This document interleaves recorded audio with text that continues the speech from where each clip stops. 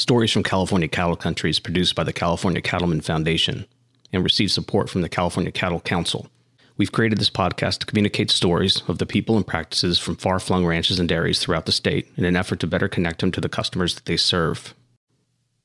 The Likely Land and Livestock Company was actually one of my first ranch visits. In fact, we have an edited and yet unreleased episode from our first visit. Coincidentally, when we were about to publish the first episode, we learned that we had the opportunity to return to Likely, and it was my feeling that we barely scratched the surface of the storytelling there. Likely is located in Modoc County, which is the northeasternmost county in California, about 150 miles north of Reno. Coming from the south on Route 395, you descend from Mount Tule into a valley flanked by mountains, soon arriving in Likely. The town was originally named South Fork for the South Fork of the Pitt River, but the U.S. Post Office insisted on a name that was both short and unique. When residents came together to decide on a new name, no consensus could be reached. One resident lamented that they would likely never come up with a name, which led to someone nominating the name Likely, which was then voted in. Initially, what's striking about the ranch is its remoteness. Ranches by design are often remote, but this ranch has its own universe, where the amenities surviving in Likely, like the Likely General Store, primarily serve the ranch and its people. In fact, in the past, at various times, the general store, cafe, and saloon were all at one point owned and operated by the Flournoy brothers. Both the cafe and saloon have shuttered in the last few years, leaving only the general store, which has a gas pump offering diesel and unleaded, along with a wide array of necessities and various sundries. The ranch was homesteaded in 1871 by Billy, John, and Dave Flournoy's great-grandfather, John D. Flournoy, and now comprises about 12,000 acres. The brothers range in age from 60 to 80 years old and continue to work daily on the ranch. John's sons, Stan and Miles, also work the ranch, along with a variable cast of cowboys and other tradesmen.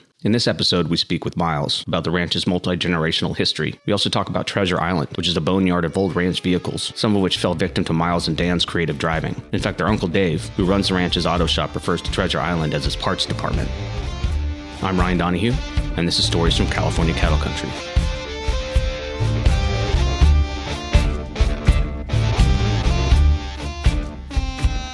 I first met and interviewed Miles back in April of 21 during an interview with his father and two uncles, where he also talks about his involvement at the ranch and some obstacles they face in the future. Miles Flournoy, Daniel's little brother. Yeah, I helped Billy a lot with the cowboying and managing the cattle, and I tried to kind of be involved with all of the motion forward around here. I went to Shasta College, graduated Chico State with a bachelor's in ag business, and moved back to Likely, and been here 15 years next month in May. What happened to your lip? Oh, my horse slipped on the bank and fell off in the warm slough yesterday afternoon. These guys have been obviously seen everything and done it for a very long time. You've obviously seen a lot over like 15 years. Why continue to do this? Do you have like personal feelings about that? Yeah, I could have gone anywhere and done anything, I suppose. And I thought about going to a university or something further away, maybe, but I went to just Shasta College there in Redding, not too far. And it didn't take me long to sort of get a little bit homesick, and I like it and Likely. And then moved back, working with my dad and my uncles, and my mom is close. And yeah, I'm familiar and rural, and a lot of nice things about it. And then I got married, and I have three beautiful, healthy kids, 2 girls and a boy. It just keeps getting better. So what do you see as moving forward? Are there, in your mind, any new or unique challenges to this business that your uncles or your father might not have had to deal with? Yes, continuously. We just don't know what's going to happen even tomorrow. Things in the world are changing fast. We feel like we have a really good professional understanding of the way we live and what we're producing and how we're being stewards of the land. Low stress cattle handling does 2 things. So if you can communicate that to the general public or that segment that doesn't understand what we're doing, they look at us raising our cattle sort of rough maybe sometimes. But we're low stress. So that's one really good reason to be low stress is so humane reasons. But the other reason is for production. We have all these mother cows that have to be fleshy enough and to cycle. And if they're in a stressful environment, they're not going to cycle. They're not going to get pregnant and carry a pregnancy and then have a calf and maintain that relationship with their calf and take good care of it if there's any stress in any part of their life. And handling the cattle at our calf brandings, the way we castrate, hot iron brand, to identify them on the range, vaccine to keep them healthy, and then our nutrition is good as well. But the day we do that, it's as low stress as possible with their mothers the whole day, and removed from that environment for less than 3 minutes, and then back in their home environment. We don't take our cattle to a corral. We take a portable corral and set it up in each individual field, put them in there, and with their mothers, we rope them and pull them out of there and tie them down and do everything we have to do. And then, like I said, less than 3 minutes away from their mother, and then back up and out into their home field. How long have you been doing that practice? 100 years. Now we move to 6 months later, in late October, where we start with the lunch at the ranch's cookhouse. We arrived on a day where most of the cowboys were out of town shipping cows, so we had a modest party of 7. Ranch cook Jessica prepared roasted chicken, mashed potatoes, green peas, house-made biscuits, and pie for dessert. Miles joins the table, and a few minutes later his father John eventually joins as well. I should mention here that in our next episode, we will be turning our attention to the functions of the cookhouse and why it's vital to the ranch's existence.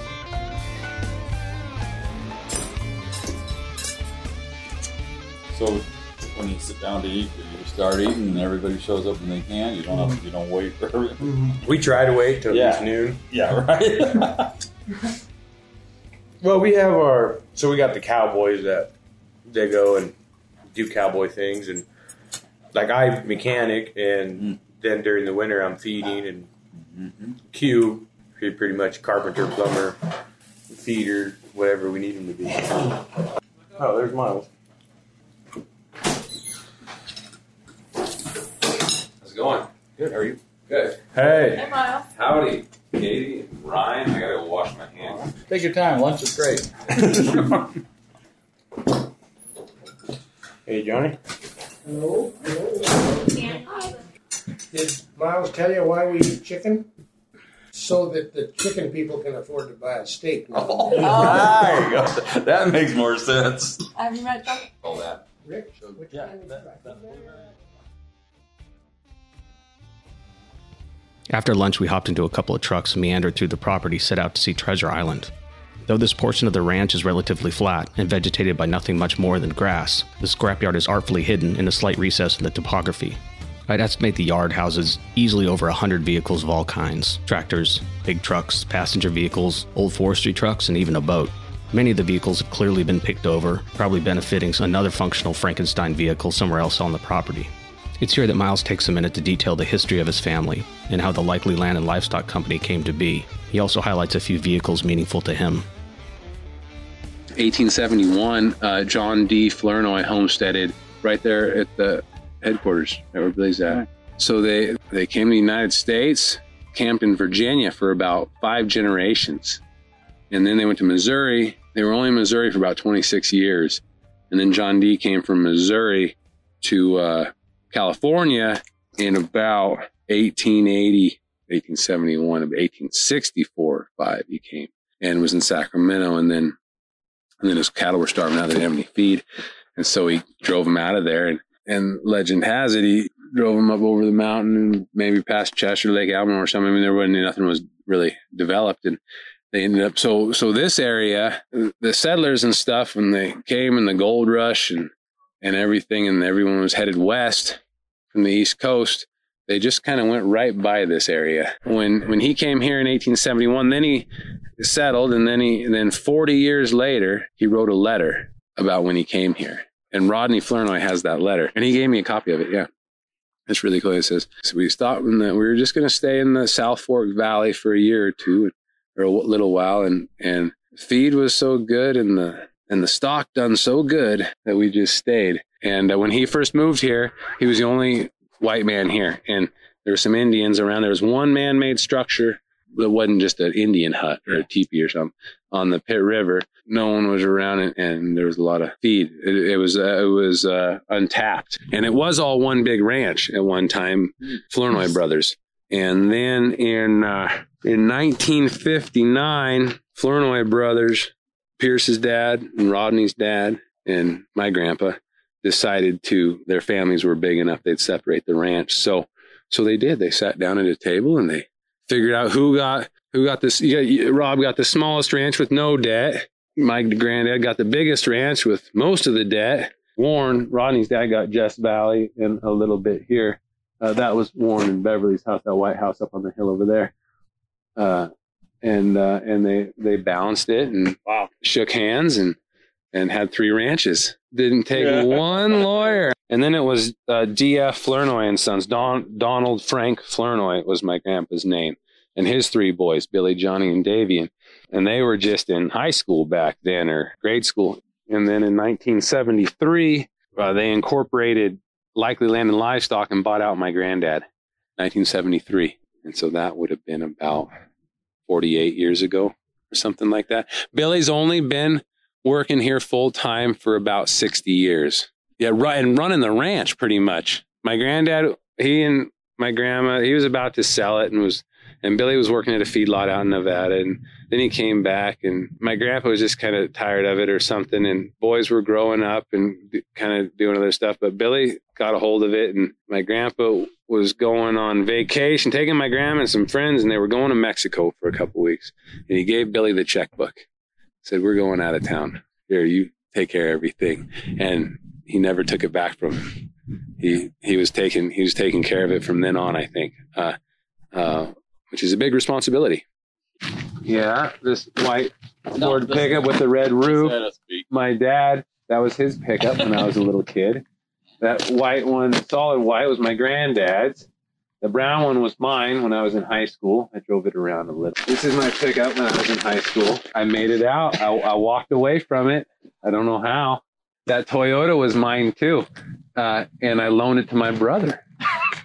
And that was the last time. That was the last. It was over with after that. Yeah, he actually endoed it. The kid that was with him got ejected through the windshield and broke his hand. But they were both fine. All fun to talk about as long as everybody made it out alive, I guess. Damaged vehicles in there, you or Dan? Oh, by far, Daniel. Okay. Yeah, huge. Yeah, he got me beat by quite a bit. Well, Dan, he's got 9 lives like a cat or something. We use vehicles here for the firefighter training for the fire department. That's what this is. Oh, that's what it is. Jaws of Life. And we just did one over there on the far side just a few weeks ago. We did the Jaws of Life. We get to break the windows out and take the roof off and everything. But geez, I was like, you guys, we gotta get something in. So the airport lots, a couple years ago, I went in there and we put all new page wire around those lots, redid the whole fence, and then I wanted to put a couple of trucks out there, like neat looking trucks, good old ones that the calves can rub on, that we're not going to use for anything anyways. And so I finally got a few, but it was like pulling teeth between the mechanic we had, my Uncle Davy, and what was good and what wasn't. There was like everything. There was nothing here that was dilapidated or useless enough that I could take and set over there in one of the feedlots for the cattle to rub on. All of a sudden it was gold, and like that single axle International there, beautiful old truck. But the calves won't hurt it too bad. Now this stock truck here, this is about an F600 or F700. I don't know which, but my whole life, this was the only rig that the Buckaroos used on the ranch to haul their horses around and do everything they did. No horse trailers. And when I came back here in 2006, this was still the rig they were using. They still didn't have any horse trailers. All right, a quick side note here about buckarooing. The term comes from poorly pronouncing the word vaquero, which is a horse-mounted livestock herder using traditions and methodologies born in Spain and further developed in Mexico. These skills informed what we know today as the American cowboy. In fact, the term buckaroo antedates the term cowboy by many years. What I've learned so far is that practitioners take great pride in being a buckaroo and continued certain methodologies in their work today that may differ from other ranch workers. I think 2006 is when they got that aluminum horse trailer at Billy's. But then that was his rig, and he had it, and he was using it. And I still use this rig. And we have one more stock truck over at the shop that still runs, but we got them non-op now and don't hardly use them at all anymore. Set down the ramp, load a horse, take it to a calf branding. We had the last stock trucks in the country, I think, and we used them for everything till 2006. Yeah, and then a little after, I'd say I kind of quit probably 2008 or 9 was probably the last time I used a stock truck. And now it'd be a pain because you got to work with your horses a little bit to use that ramp. They don't like the ramps right off the bat. to climb in and out. Fond memories of 5 or 6 of us going buckarooing. I got to sit up there in the crow's nest. In the morning, it was a little bit tough place to be. I'd like to leave you with a clip recorded back in April from Dave, Miles' uncle, just after we concluded our interview. I want to add one little thing. Absolutely. A week ago, Miles and I took a little ride, and I was asking him how things were going for him, and he said that he couldn't be any happier with his family and with his lifestyle that he's chose and where he is in life, and that was a satisfying thing for an old uncle to hear. I'm glad he's happy. And if you'd like to see photographs from our visit, including pictures of our lovely lunch and Dan and Miles' mangled trucks, visit www.calcattlecouncil.org. If there's something you'd like to hear from Stories from California Cattle Country, you can contact me at ryan@calcattleman.org or leave comments on our various social media posts. We'll be back in 2 weeks with stories from the Likely Land and Livestock Cookhouse. Thanks for listening.